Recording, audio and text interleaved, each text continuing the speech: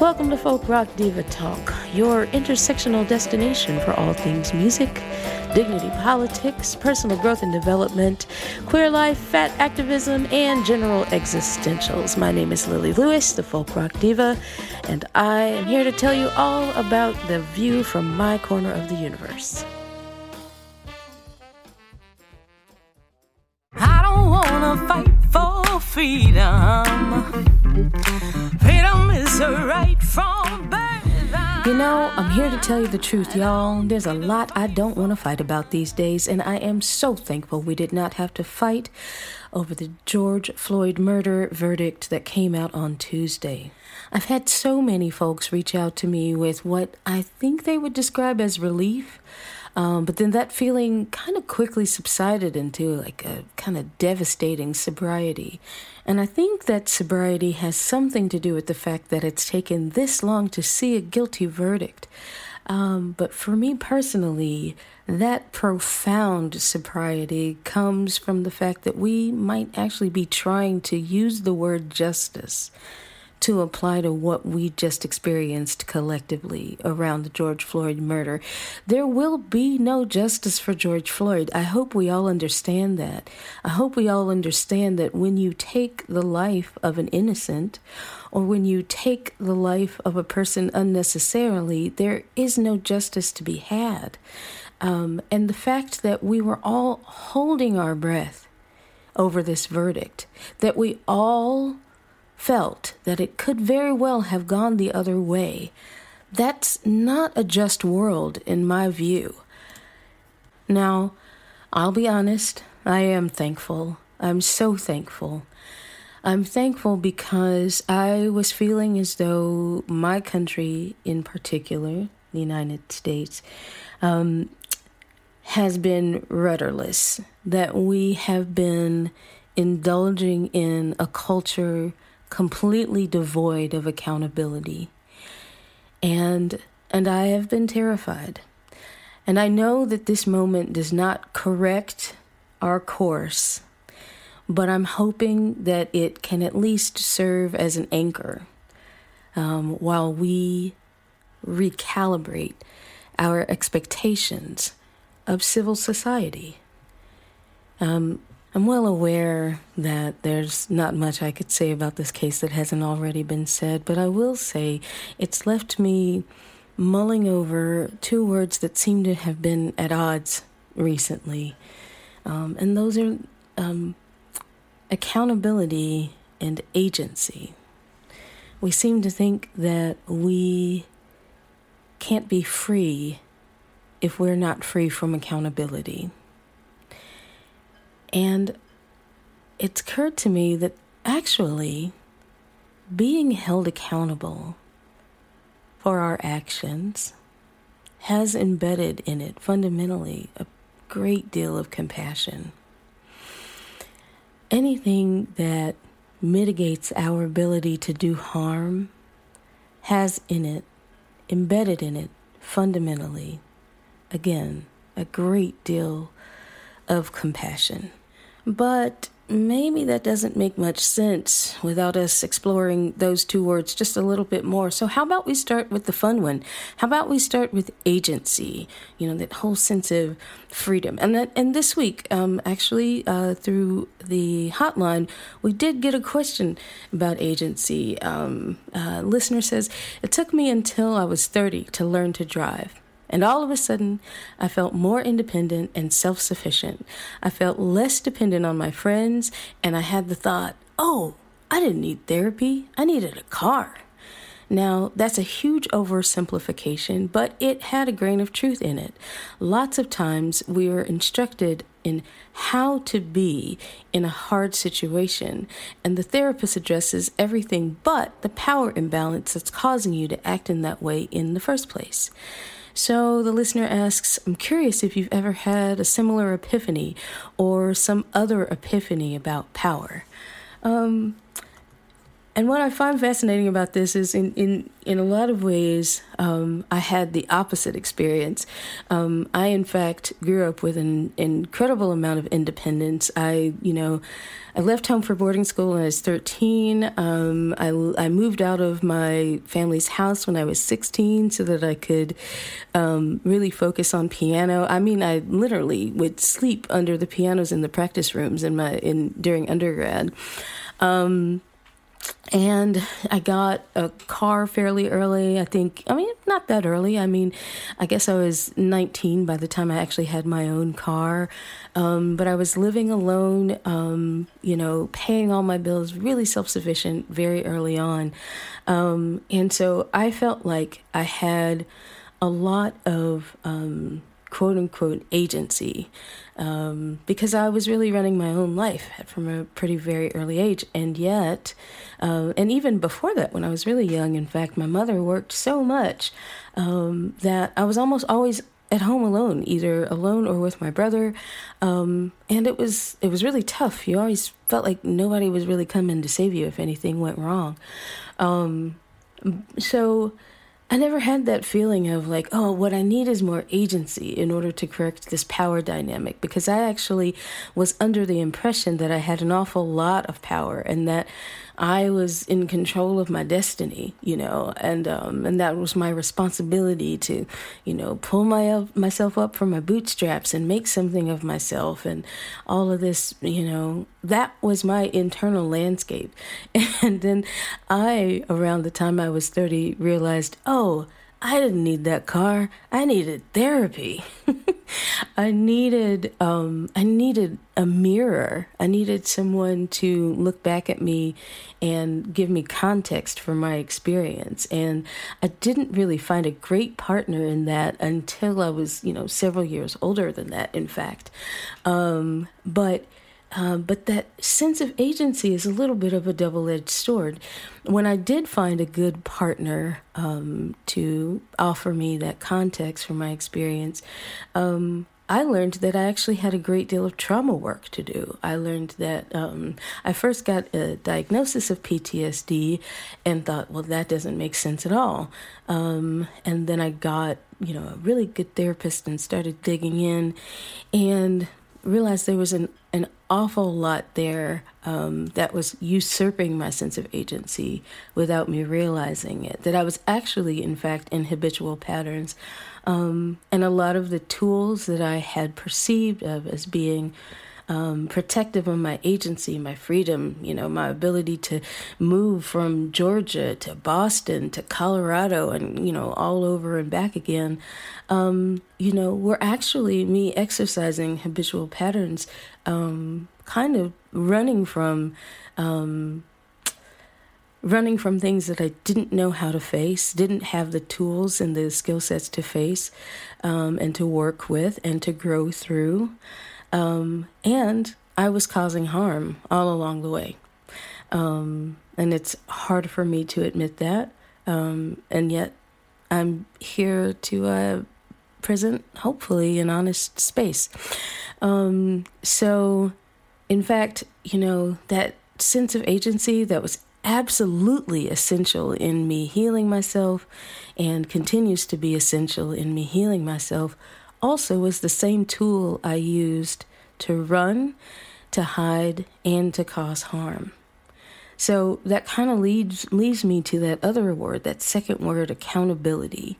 I don't know why we're having so much trouble with this concept of having to be held responsible for the consequences of our actions.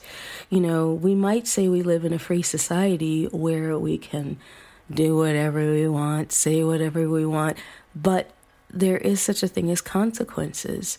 And if we are unwilling to reconcile these consequences, then really what's the point of our agency? If we're unwilling to be held accountable, then what is the point of agency? I personally think that the compassion I find in accountability, being held accountable for my actions when I cause harm, is that it teaches me how to do better. It teaches me that I want to do better, and it gives me a path forward.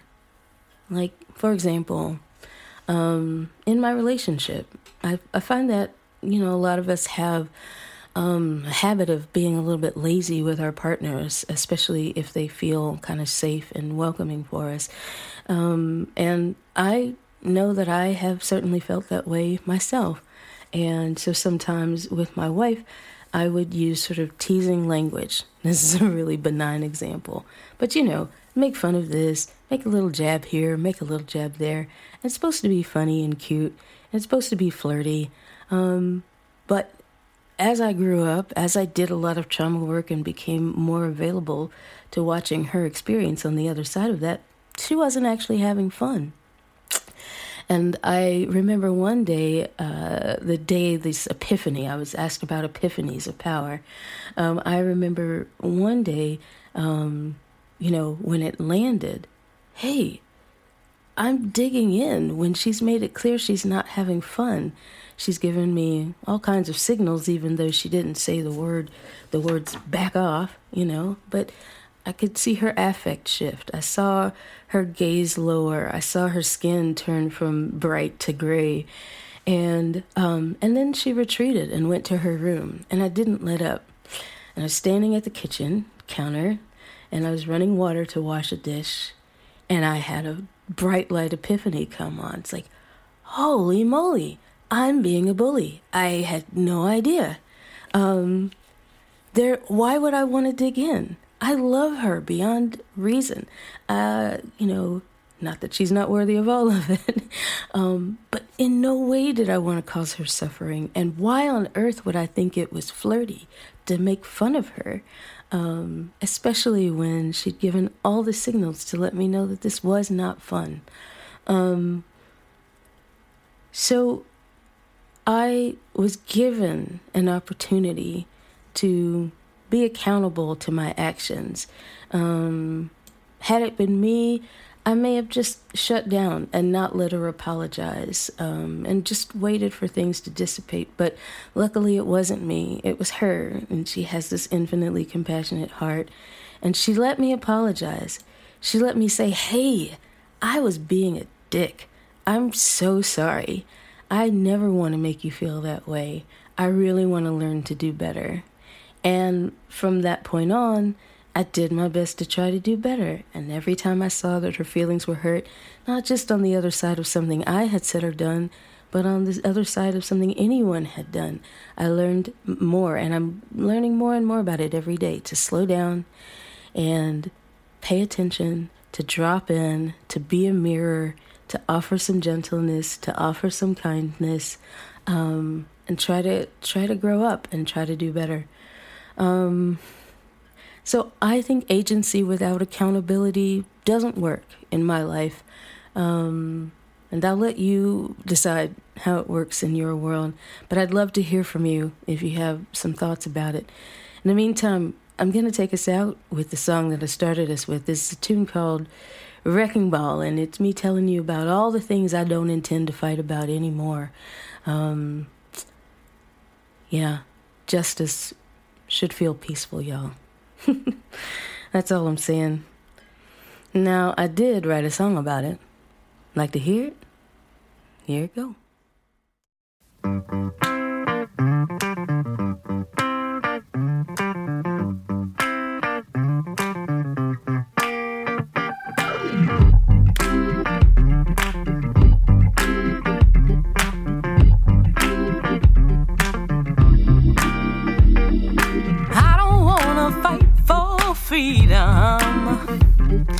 Freedom is a right from birth, and I don't need to fight for money.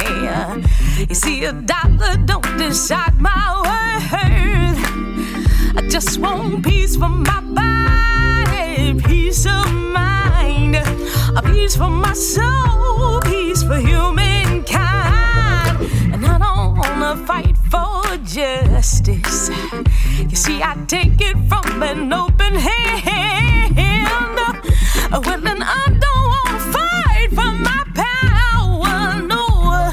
Some people set to take their stand. Yeah, yeah.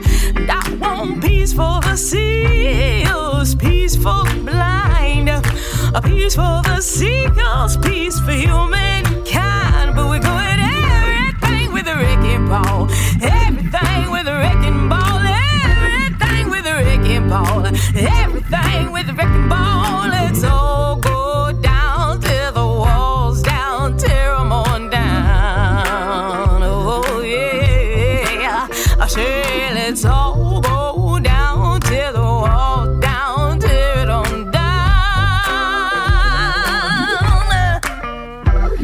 See, I don't wanna fight for water where abundance falls right from the sky.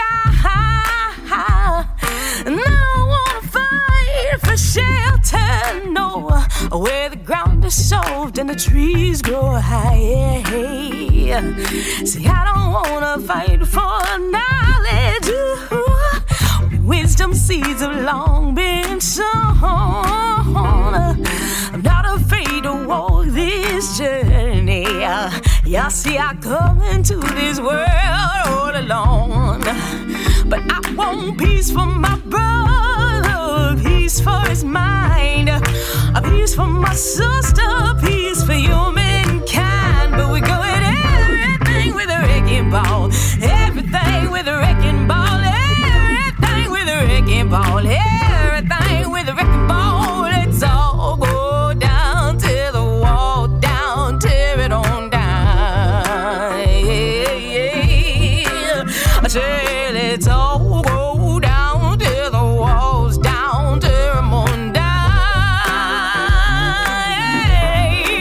I say let's all go down, tear the wall down, tear it on down. Ooh, I say let's all go down, tear the walls down, tear them on down. Ooh, yeah, say what you gonna do? What you gonna do? What you gonna do? What you gonna go?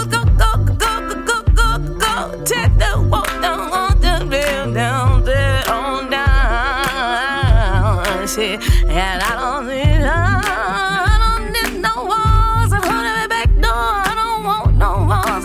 Oh no, I don't want no walls. Tear it on down, tear it on down, tear it on down, tear it on down, tear it on down, and down, and down, and down, and down, and down.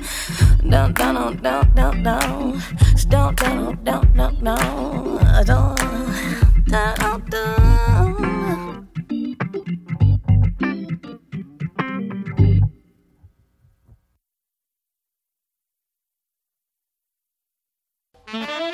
Support Folk Rock Diva Talk by joining our Patreon at patreon.com/folkrockdiva. And remember, if you're not sure how to be, practice radical decency.